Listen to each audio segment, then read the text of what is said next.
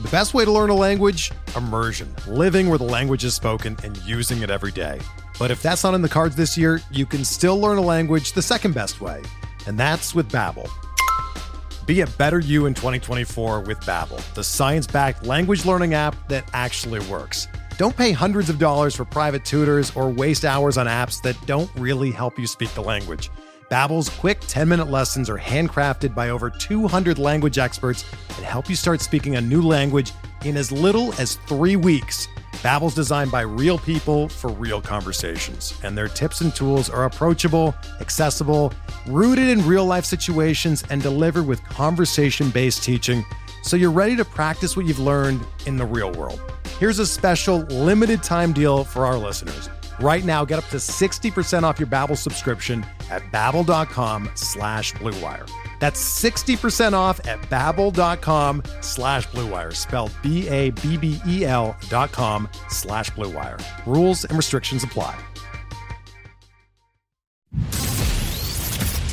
Welcome to the First Pitch Podcast, brought to you by PitcherList.com, your daily morning podcast, updating you on everything you need to know to win your fantasy baseball league. Here's your host, Scott Chu. Yo, everybody. Welcome to the First Pitch Podcast. Today is September 1st. My name is Scott Chu. You can find me on Twitter at IfTheChuFits. Let's talk about some baseball injuries and transactions. Shane McClanahan had an MRI yesterday, and the results seem pretty good. He was diagnosed with a shoulder impingement, also known as swimmer's shoulder. McClanahan's slated to get a cortisone injection soon, and some folks with this injury can return to activity within 2 to 4 weeks, though I'd be surprised if he makes more than a start or two in the regular season, with the Rays looking like they'll comfortably make the playoffs. Ozzie Albies begins a AAA rehab assignment today, so hopefully he's back pretty soon. Welcome back to the majors, Spencer Torkelson. He's looked much better in August over in AAA with a 17.2% walk rate and a fairly reasonable 25% strikeout rate, plus a 123 WRC+. Those aren't world-breaking numbers or anything for Torkelson,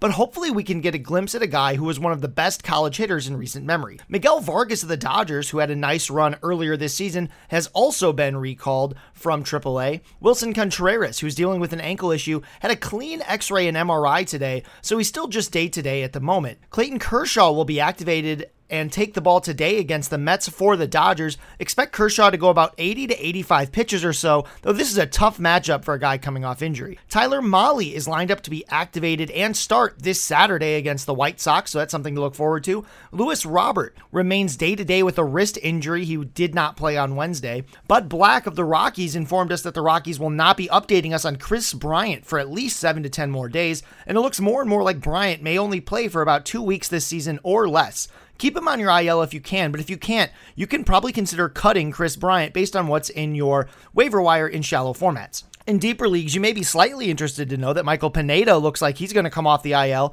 and get the start Saturday against the Royals, though if you're in a 10 or 12 teamer, you should absolutely ignore that news. Pineda has not looked good enough to be valuable in those leagues. Yordan Alvarez, who struggled lately and is having a problem with his hand, says that he will 100% be available on Friday. That doesn't necessarily mean his health is 100%, but he will play on Friday after sitting out on Wednesday. Sal Perez was also held out on Wednesday with back tightness. Hopefully he's back in the lineup soon. John Birdie was removed from his game yesterday with hip tightness and should be considered day-to-day. He had a nice little game, and I'll talk about that in a bit, but he definitely is someone to keep an eye on. Brett Baty's rookie season is going to end with surgery to repair a torn ligament in his thumb. That's a tough break for a very promising young Mets player. Ramon Laureano starts a rehab assignment today in Single A, so hopefully he's back up soon. Bailey Falter was pulled from his start against Arizona with a groin injury. We'll look for updates on that. Zach Wheeler looks to be lining up for a Tuesday start against the Marlins next week. That's really nice because the Marlins have been one of the worst offenses in baseball lately, so that could be a really nice start for Wheeler to come back. Brandon Lau, who's been really frustrating for fantasy owners, hit the IL with a deep bruise on his tricep. If nothing else, that makes it easier to roster him because you can either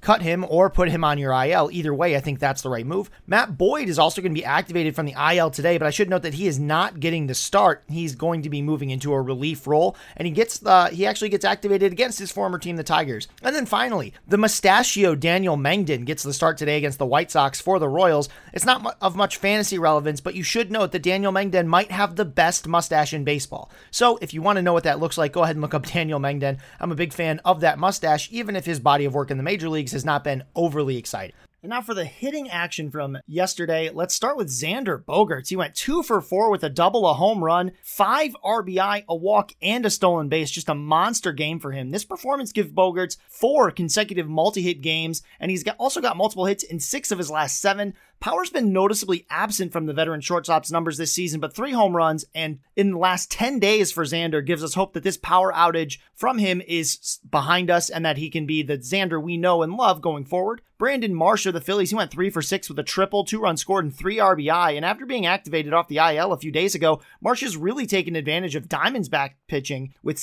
going 6 for 13 with a triple, a home run, and 10 combined runs and RBI. Marsh isn't really taking any walks, and he's hitting from the bottom of the Phillies order, but there's enough to justify him as a 5th outfielder in the right matchups thanks to his blend of power and speed. Lars Nootbaar of the Cardinals, can't stop talking about this guy. He went 1 for 1 with a home run, 2 RBI, 2 walks, and a stolen base. The everyday leadoff man for the Cardinals has been fantastic in August, finishing the month with a 19% walk rate, a 14% strikeout rate, 5 home runs, and 3 steals on top of a 284, 421, 558 line. Nootbaar is just a must roster in all formats right now as he continues to pile up stats across the board. Rhys Hoskins of the Phillies, he went 3 for 6 with 2 doubles, 2 runs scored, an RBI, and a walk. Hoskins seems to be pulling himself out of a slump that plagued him earlier this month with 10 hits, 6 runs, and 6 RBI over his last 7 outings. Jon Berti, who I mentioned earlier, he went 2 for 4 with a combo meal, the home run and stolen base. As I mentioned earlier, he was removed from the game with a hip issue, but not before he put up this combo meal. I wish I was more excited about Berti right now,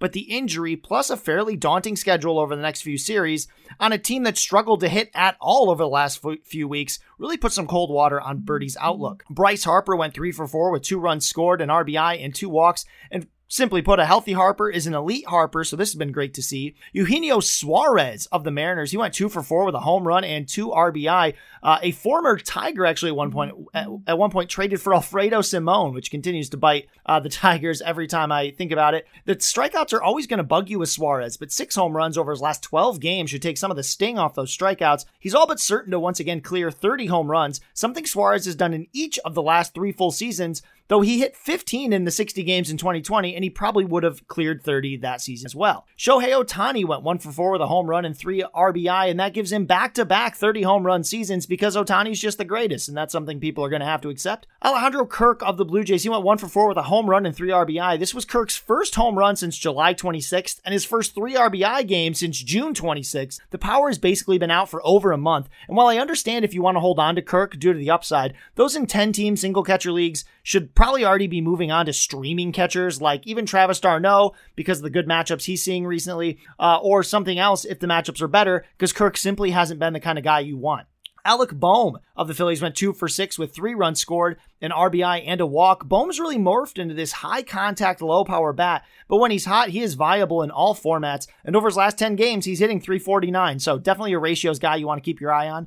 JD Martinez of the Red Sox went 2 for 5 with a home run, and after going a month and a half without a home run, he now has 2 in his last 4 games. I just dropped him considerably on the hitter list due to the lack of production, but JD is finally starting to show signs of life over the last 2 weeks in terms of just getting balls in play or over the fence. Keston Hiura of the Brewers went 2 for 5 with a double, 2 runs scored, and an RBI, and perhaps we should think of Hiura as a Eugenio Suarez light. He strikes out a ton, but he's hitting .281 with 4 home runs and 15 combined runs and RBI over his last 9 games while hitting in the middle of that Brewers lineup. The Brew Crew has a super soft schedule on the horizon, including a trip to Coors next week, so he's as good as power streamer as anybody. And Trevor Story of the Red Sox went 3 for 5 with a double and stolen base. This was already Story's second 3-hit game and second stolen base since returning to the lineup on the 27th, so about 4 games. So we might be looking at the start of another Story hot streak. If you remember earlier this season, he was the hottest guy on the planet for about 2 or 3 weeks.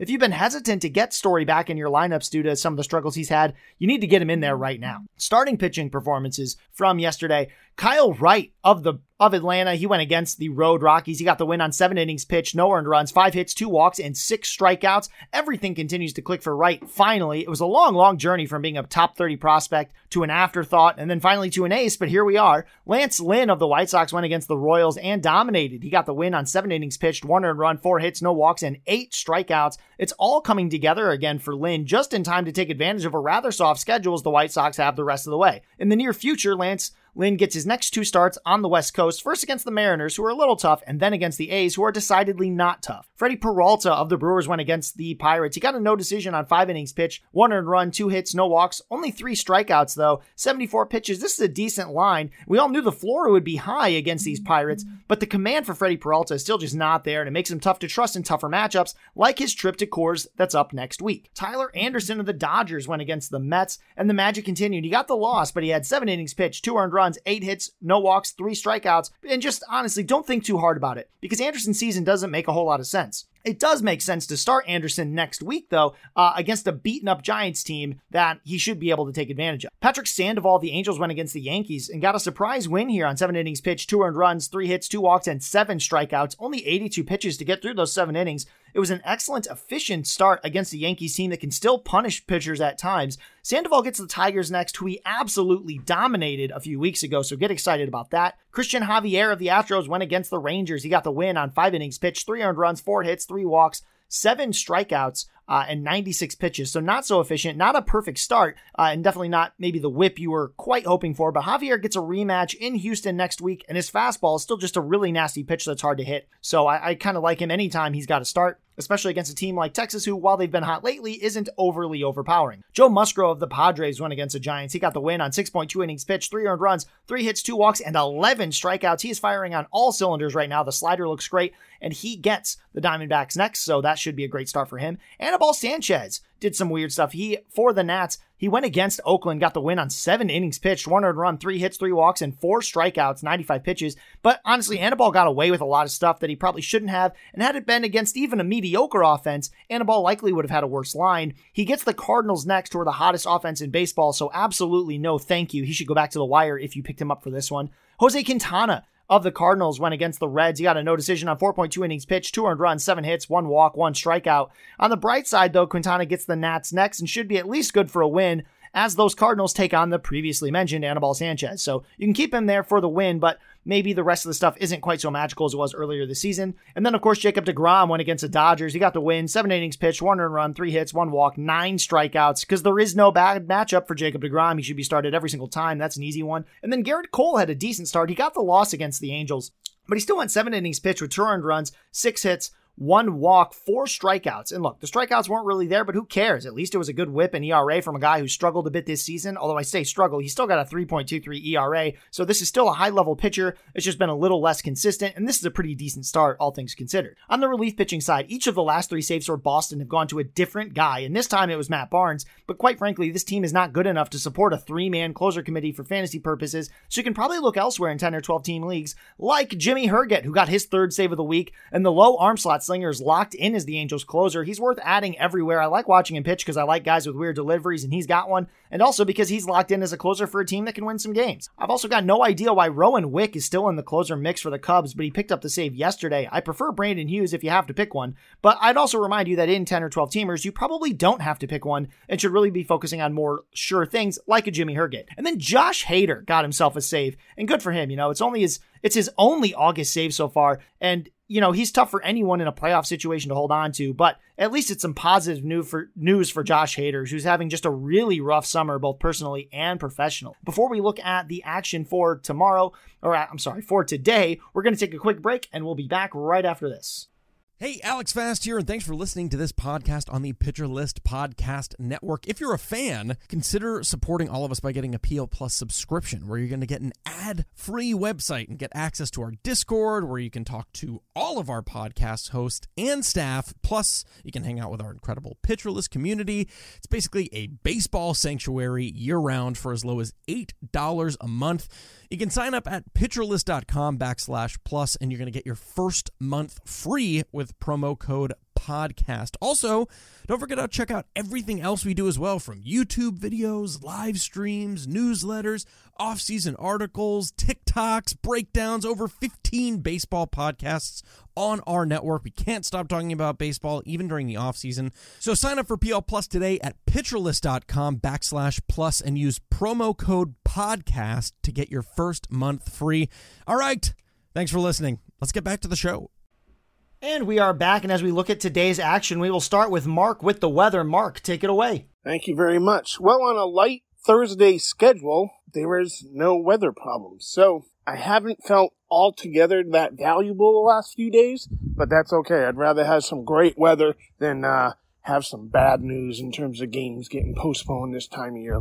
So go ahead, play everyone, and I will talk to you tomorrow. Thank you very much. Thank you, Mark. As always, we appreciate it. As we look for some streamers today on the starting pitching side, we've got Kyle Bradish, who's probably my pick of the day. He was awesome last week, used his slider well. The fastball isn't great, but he goes against the Guardians, who are hitting just .215 and slugging .327 as a team over the last 2 weeks, which gives me hope that Bradish can rely on that Orioles magic and come away with a solid streaming start here. And then Rich Hill is coming off a masterful 11 strikeout performance and draws the Rangers, who may not seem that scary, but have been noticeably better of late. At least the Rangers' two hottest hitters, Nate Lowe and Corey Seager, are left-handed, which gives the wily veteran Rich Hill a chance to succeed there as long as he can navigate those two hitters. And then on the hitting side, Atlanta draws Chad Kuhl, who's given up at least 5 hits and 3 earned runs in each of his last 7 starts, while never striking out more than 4. Even guys like Eddie Rosario and Robbie Grossman at the bottom of the Atlanta lineup are in play if available and you really need a hitter, or in DFS. And then Glad Otto of the Rangers is an ideal streaming target to go against thanks to his 4.79 ERA, low strikeout totals, and high walk totals. The Red Sox should benefit from the easy assignment here, and it looks like an ideal matchup for a guy like lefty slugger Franchy Cordero, who has 4 home runs in his last 8 games. I think he could definitely take Glenn Otto deep. And with that, I thank you so much for listening to the First Pitch Podcast. My name, of course, is Scott Chu. You can find me on Twitter at IfTheChuFits. Please check out the site. We've got other SP streaming options. We've got the Batter's Box. We've got the SP Roundup. We've got the Reliever Ranks. We got everything you need to win your fantasy baseball league, and now is the time to do it. Instead of rambling on further, I'm going to go ahead and just let you get a chance to win those fantasy baseball leagues. Have a great rest of your day. This has been the First Pitch Podcast, brought to you by PitcherList.com. If you enjoyed today's episode, rate us on iTunes, follow us on Twitter at PitcherList, and help support what we do by joining our Discord with PitcherList Plus at PitcherList.com/plus.